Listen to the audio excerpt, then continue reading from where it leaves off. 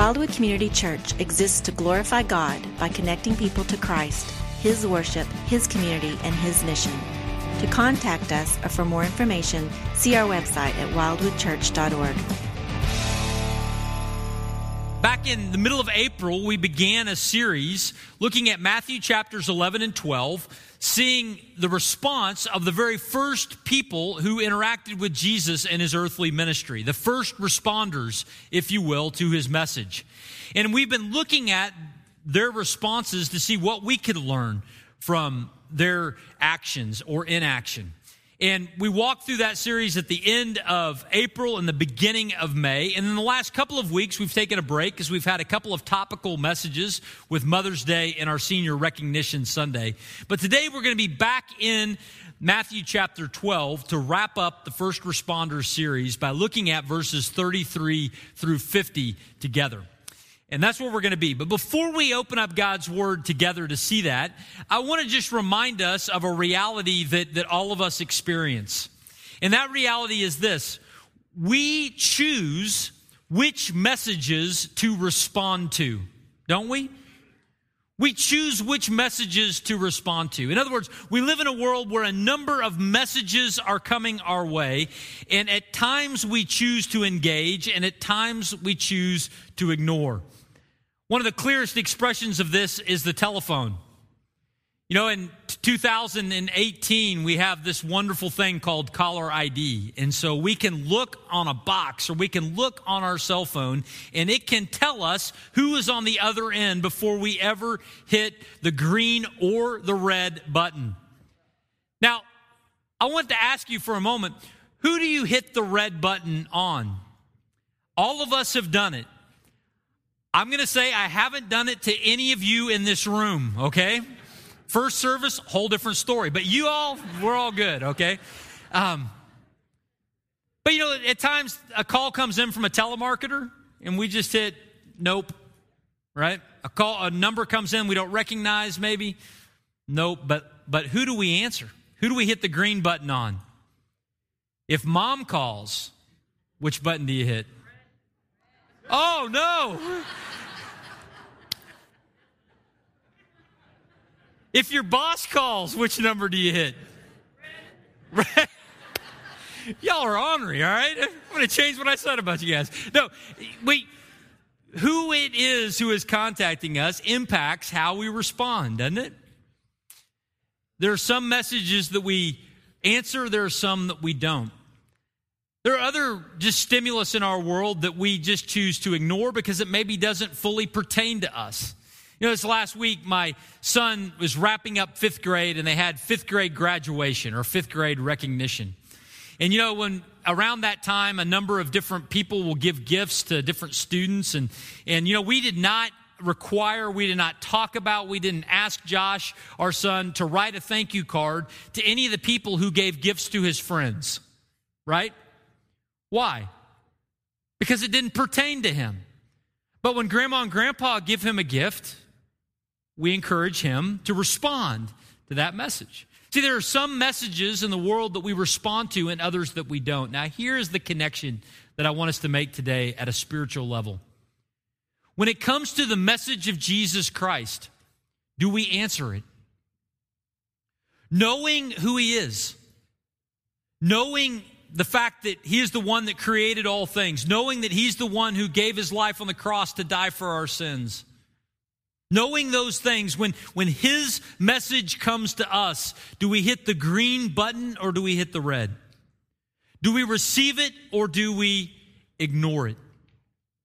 Friends, inside of Matthew chapters 11 and 12, we've seen a number of different responses, many of them red button responses to the message of Jesus Christ. And as we gather here today, friends, it's my desire that none of us hit the red button to Jesus any longer, but that all of us see the message that He has for us today and that we receive it by faith. We're going to see that today by looking at Matthew chapter 12, verses 33 through 50. And in these 17 verses this morning, we're going to see three things about our response to Jesus Christ. Well, what do we see? The first thing that I want us to see is this.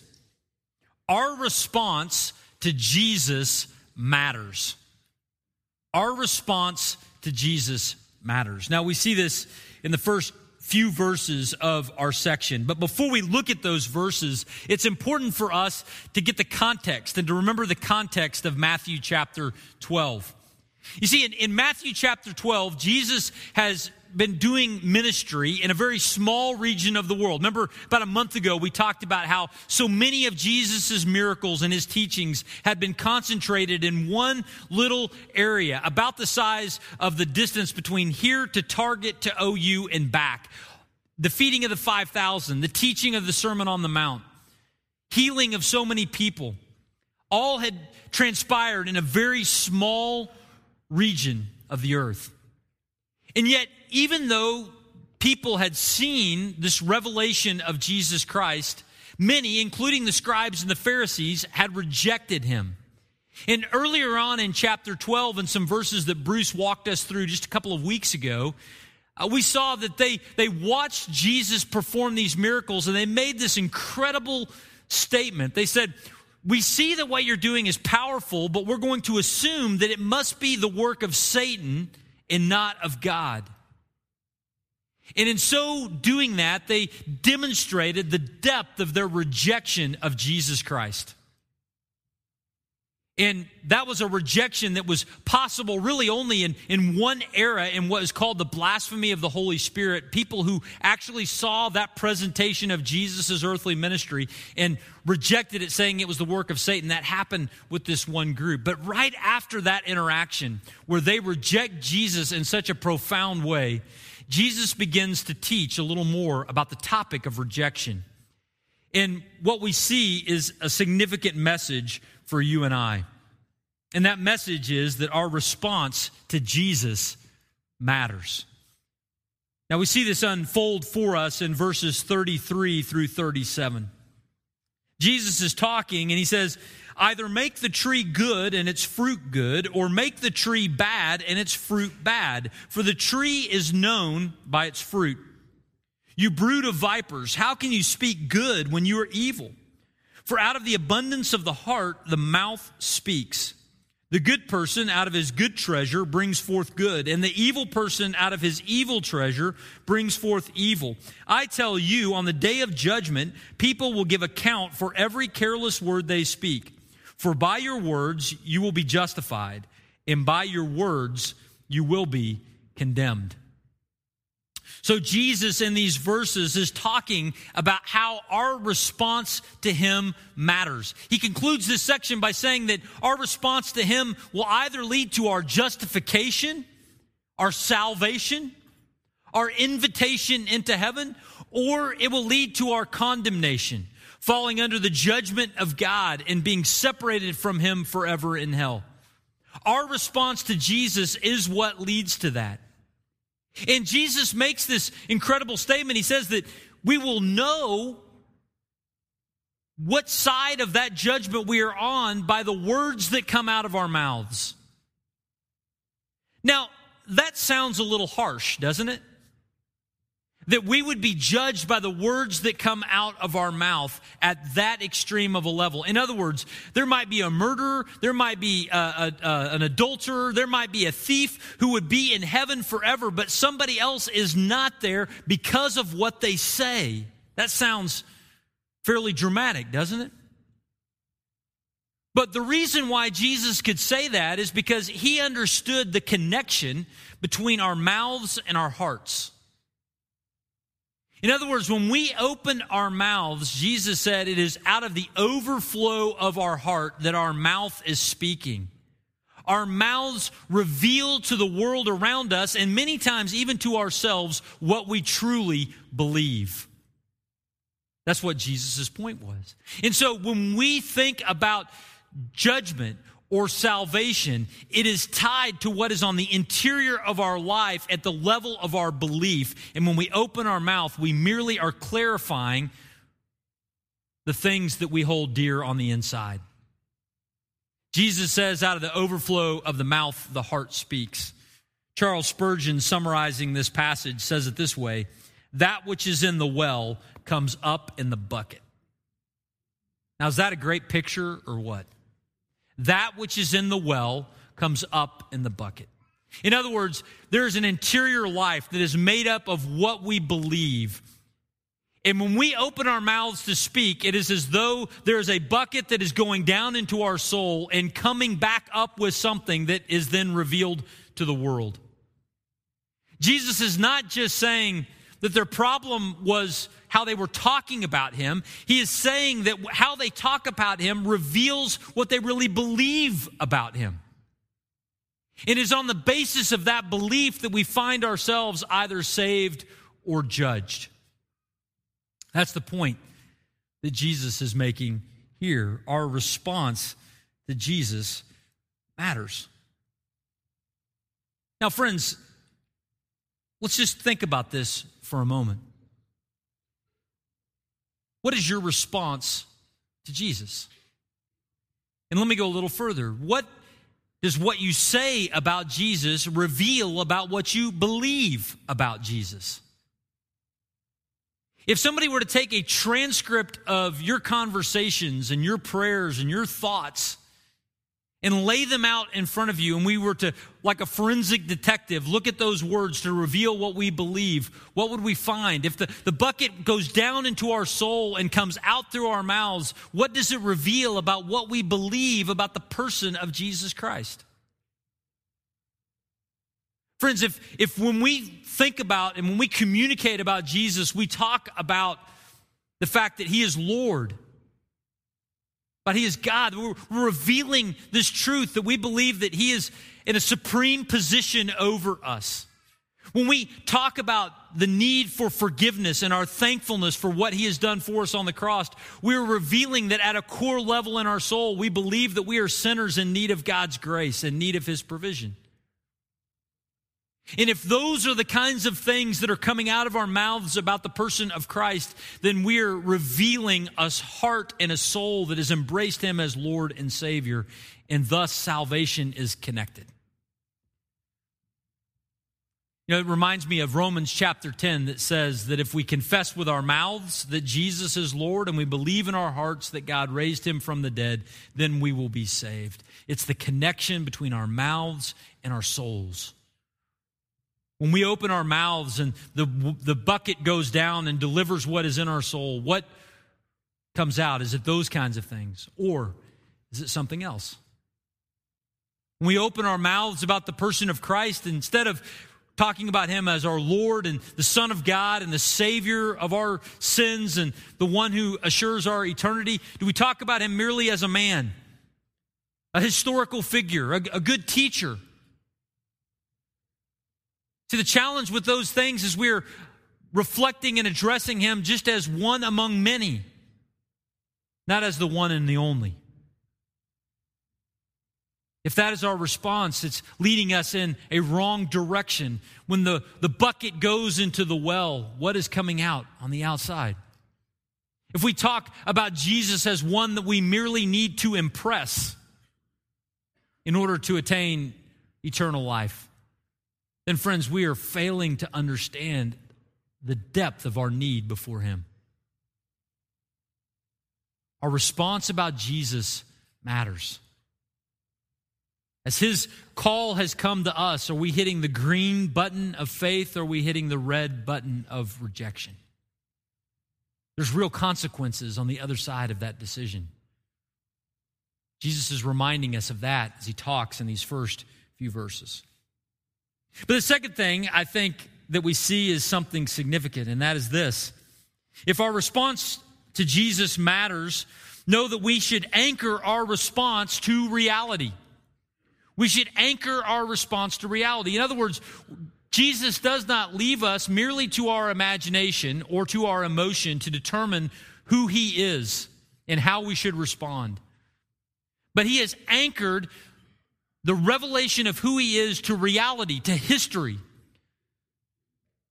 to something that we can see and understand so that we might make an appropriate determination about who he is. We see this first in verse 33. Jesus says, either make the tree good and its fruit good, or make the tree bad and its fruit bad, for the tree is known by its fruit. In other words, this is what Jesus is getting at here. He says, I have been doing this ministry in front of you.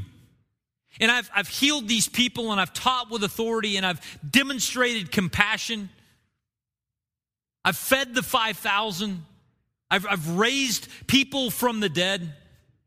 I've made straight the crooked hand.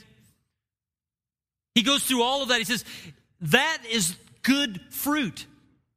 That is a reminder that I am good. That's what Jesus says. It's not the work of Satan.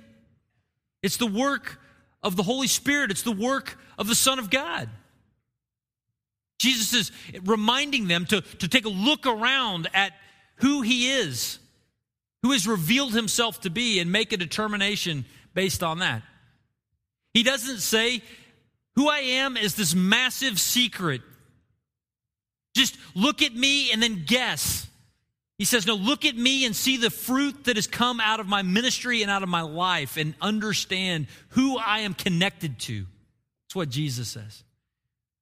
It's not a blind leap of faith to embrace Jesus as the Son of God. He came in history. He did not live in a closet. He lived among people who recorded his works so that thousands of years later, you and I might read and know of them.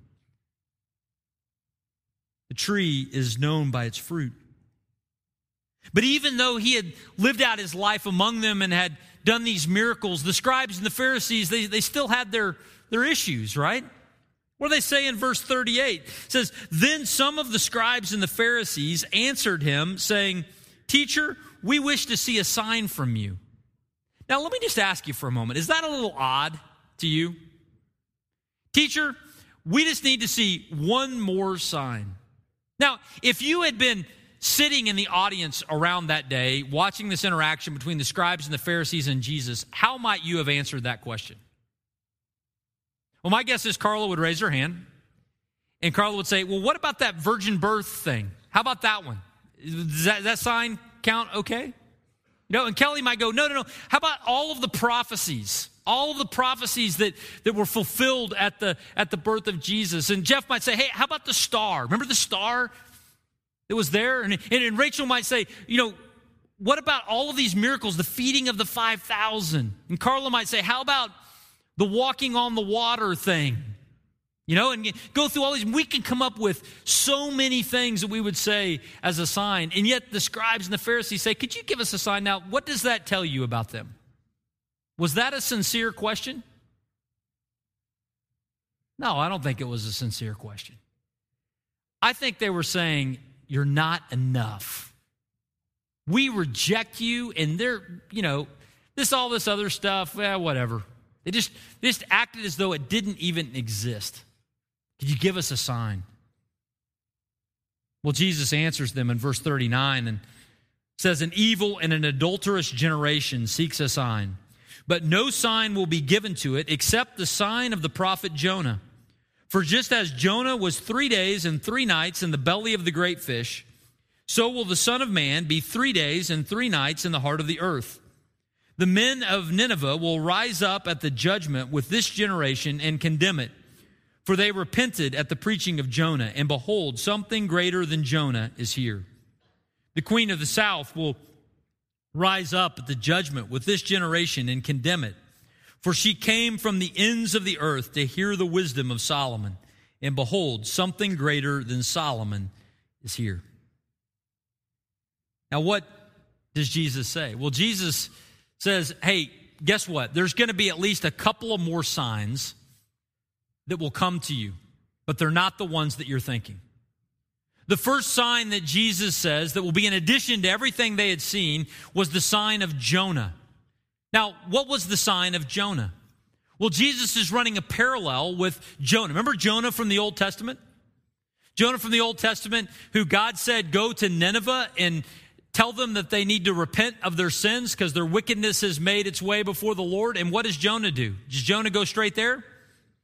No, Jonah takes off and runs the opposite direction. But God gets Jonah back to Nineveh. How? With an Uber. No, he gets him back there with this water taxi of a fish, right? And Jonah then is spit up on the shore, and he goes and he preaches to the Ninevites, and through that whole experience, the Ninevites hear the message and they repent of their sins. This is what Jesus is saying. He says, the Ninevites repented because somebody came out of a fish. Guess what? I'm getting ready to come out of the grave. But the Ninevites repented. I'm not so sure you will. That's the message of what Jesus is saying to these folks in this time. And how absurd is that? Because Jesus is so much greater than Jonah. I mean, just think about, let's compare the two for a moment. Let's compare Jesus and Jonah in terms of their person. Jonah, a man. Jesus, the Son of God. Let's compare them in terms of their obedience. Jonah disobeyed. Jesus, perfect obedience inside of his life. Let's compare them in terms of power. Jonah did not die, just survived in the belly of the fish. Jesus did die, but was resurrected from the grave. And then let's think about the scope of their ministry. Jonah went to one city, but Jesus was the Savior of the world. Jesus rightly says, there is somebody here so much greater than Jonah. But the Gentile Ninevites, they repented. I don't think that you will. Jesus gives another example. He gives the example of Solomon, the wise king of Israel, that the queen of Sheba, the queen from the south, came to him to hear wisdom from him. And Jesus said, hey, that Gentile queen, she came when wisdom was taught. And somebody far greater than Solomon is here. I mean, we could do a similar diagram of Solomon, right? Jesus far greater than Solomon. And Jesus said, as I am delivering wisdom, my suspicion is that you won't repent and follow me like the Queen of Sheba did. Friends, what Jesus was saying was, God has given us sufficient evidence in this world to respond to Jesus with the green button. He's given us sufficient evidence. He's given us signs. And though we sit here 2,000 years later, the same signs that Jesus referred to there are still true for us today. Jesus gives the sign of the empty tomb. And he says, because his tomb is empty, you can know that he is who he said he was, the Son of God. And guess what? That evidence, that sign is still available to you and I today. If we were to pack up right now and go to Israel together, we could go and look for the tomb of Jesus. And you know what? It'd be difficult for us to say with 100% certainty which tomb it was. You know why? There's no body in it. Why? Because on the third day, Jesus walked out of it, never to return again. And the empty tomb is a verification, a sign that reveals to us that we need to hit the green button. But he doesn't just give the sign of the tomb, he gives the sign of his teaching. That's what this whole thing is with Solomon, the wisdom that Jesus gave. Guess what, friends? When you hold the Word of God in your hands, if you've got a Bible in your hands, just kind of hold it up. If you got your phone or your iPad, that's cool too. Just hold it up. That counts. This is God's Word. If you want a sign as to the reality of who He is, it's sitting in your hands. His tomb and His teaching are the signs that are given to reveal to us that He is the Son of God that we respond to in faith. I don't know how many of you have ever done this. You've ever had this moment where you've said, God, if you're real, show yourself to me. God, if you really care about me, you will do blank. You know how Jesus answers that? Jesus answers that and says, there are two signs that you have access to. The reminder of an empty tomb and the preservation of my teaching. signs pointing you to who I am. That we would hit the green button in faith and believe him. We can anchor our response to reality. But the third thing that I want us to see is this. The third thing we see is that we are to respond to Jesus by inviting him in and following his lead. Respond to Jesus by inviting him in and following his lead. Now, we see this in the last number of verses in our section today, from verse 43 down through verse 50. Now, these are two little vignettes that at first glance we might not see their connection to the previous verses that we have read. But under the inspiration of the Holy Spirit, Matthew included them here for a very important reason. And I hope that you'll see it also as we look at this here. See, Jesus, after talking about the importance of responding to him and anchoring that response in reality, talks about what the nature of that response entails. And he does so beginning in verse 43 to 45, talking about this unclean spirit. He says, when the unclean spirit has gone out of a person, it passes through waterless places, seeking rest, but finds none. Then it says, I will return to my house from which I came. And when it comes, it finds the house empty, swept, and put in order. Then it goes and brings with it 7 other spirits more evil than itself, and they enter and they dwell there. And the last state of that person is worse than the first. So also will it be with this evil generation. Now, friends, when you read that, I'm sure everybody in this room just quickly understands what those verses mean, right? These are some of the more challenging verses in this section of Matthew to understand. But I want to just maybe try to put a context around this. The first thing that I think is helpful for us to know is what is meant by an unclean spirit. It's talking here about a demon, a demonic influence or demonic possession of an individual is what is being referred to here. And as you remember, inside of Jesus' earthly ministry, he came to people who were possessed by demons, and he cast those demons out. Now, that is not something that was preferable for demons. It seems as though demons prefer to reside within humans because they want to wreak as much havoc on God's creation as they can. So they want to reside within a human. But when Jesus came to the earth, he effected this incredible change of walking up to somebody who was oppressed by a demon and casting that demon out. But Jesus seems to be indicating here that some of those who were healed of this demonic possession, some of those who found some freedom, at least temporarily, from the afflictions that they were facing, that it wasn't enough merely for them to have that temporary relief. That it left them in a vulnerable state where they still might be attacked again.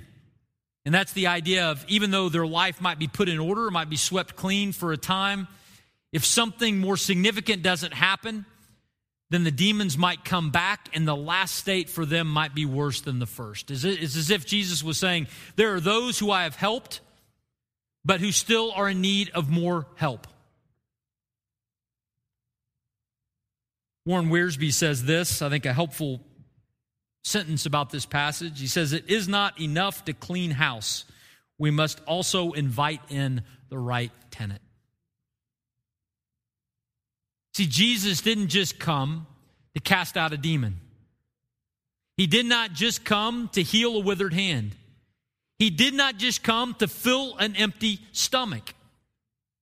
Those things, though nice, those things that demonstrated his authority and his power, Jesus came to do something even greater than that.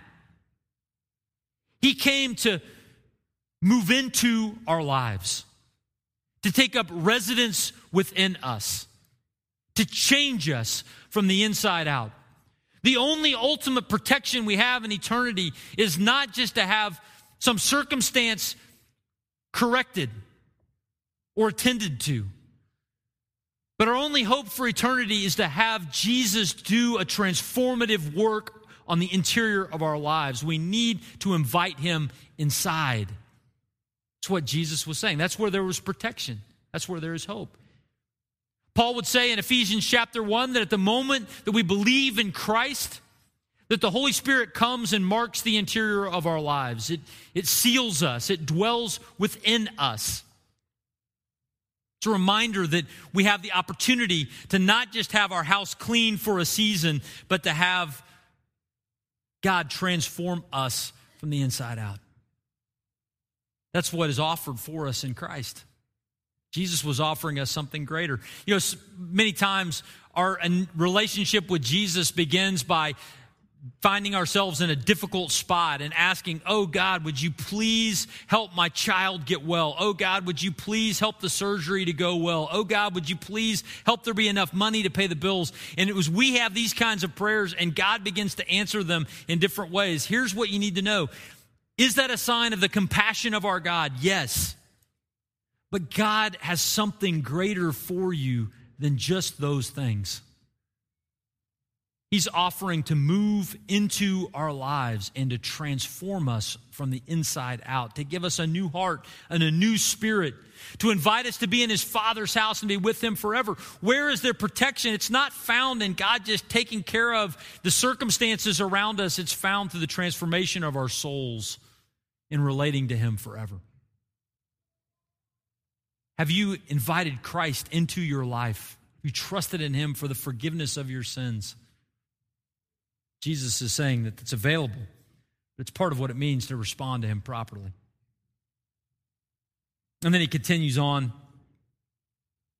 and He says this in verses 46 through 50, in this interesting little endeavor with his family. I think I love this. He says, while He was still speaking to the people, behold, His mother and His brothers stood outside asking to speak to Him.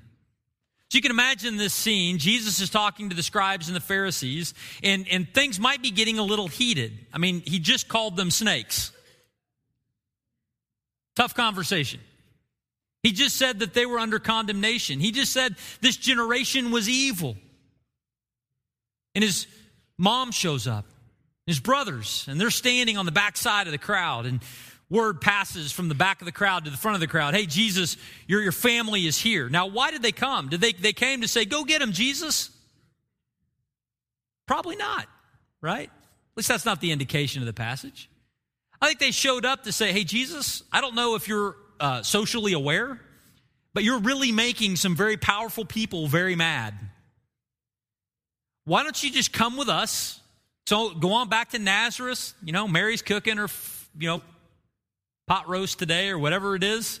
Let's have some dinner. Let's regroup. And yet Jesus looks at the crowd.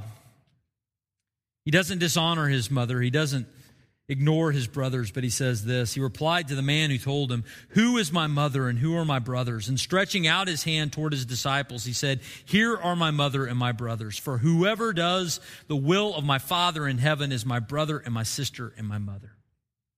What was the point? What Jesus was saying was, He says, you don't tell me where to go. You don't tell me what to do. Why? Because He's the Son of God. It would not have been kind for Him to do something inappropriate and take Him off of His mission that ultimately was to provide the opportunity for salvation to come to His people. We don't tell Him where to go. He enlightens us and we follow Him. Not only to invite Him on the interior of our lives, but to give Him the wheel and say, take me where you want me to go. Friends, when the message of Jesus comes to you, are you hitting the green button or are you hitting the red? I want to end with one little story, and really it's tied in with the second word of verse 50. For whoever. This is this great reminder and indication that everybody in this room, everybody in the earlier service, everybody who has a Bible and picks it up and reads it is reminded we're a whoever, right? We're reminded that we matter to God and that He has a desire for us to hit the green button and respond to Him in faith. because we matter to him. And I was thinking about that in connection to this 5th grade recognition ceremony at our school this last week. And my wife has been a wonderful servant involved in so many things at that school. One of the things that we were involved with was just getting some programs printed for that program. And so we get these programs done, a couple hundred of them, and we're ready to go for the Tuesday night program. When we look inside the program and we realize that there is a name of a student that was missing. Now what do you do in that moment? You panic, right? But what do you do next? Well, we just a clerical error, but we didn't just wipe it away. We went and got some new programs printed, right, that had the names of all the kids. Why? Because what's the name of that child worth? He's worth a whole lot more than a few copies. Friends, Jesus Christ, from all eternity, is reaching out to you. Why? Because what are you worth? You're worth his death on the cross. Why is he delayed in his return to the earth? 2 Peter would let us know because he is waiting for the last to repent and come back to him. What are we waiting for? We've been given the opportunity to trust him, to hit the green button, to invite him into our lives, to follow him forever. Have you done so? If not, what is holding you back? This is a message for you. It's a message for me, and we can respond today. Father God, thank you for just the privilege of gathering and worshiping you today. Thank you for your word that just illuminates for us this reality that we need to respond to you. Father, thank you for the grace that you extend to us that even makes that step of faith possible. And I just want to pray right now for anybody in this room, Father, that is here today and have hit the red button towards you for too long. And Father, based on the reality of who you are, revealed in history with the empty tomb and the authority of the teaching of Christ and all of his example, I pray that there would be every heart in this room that would be trusting you today. Not just for the circumstances of their life, but recognizing the depth of our need, that we would be inviting you into the interior of our lives to transform us into the image of your Son. Father, give us the faith to follow and believe in Jesus together today. We pray these things in his name. Amen.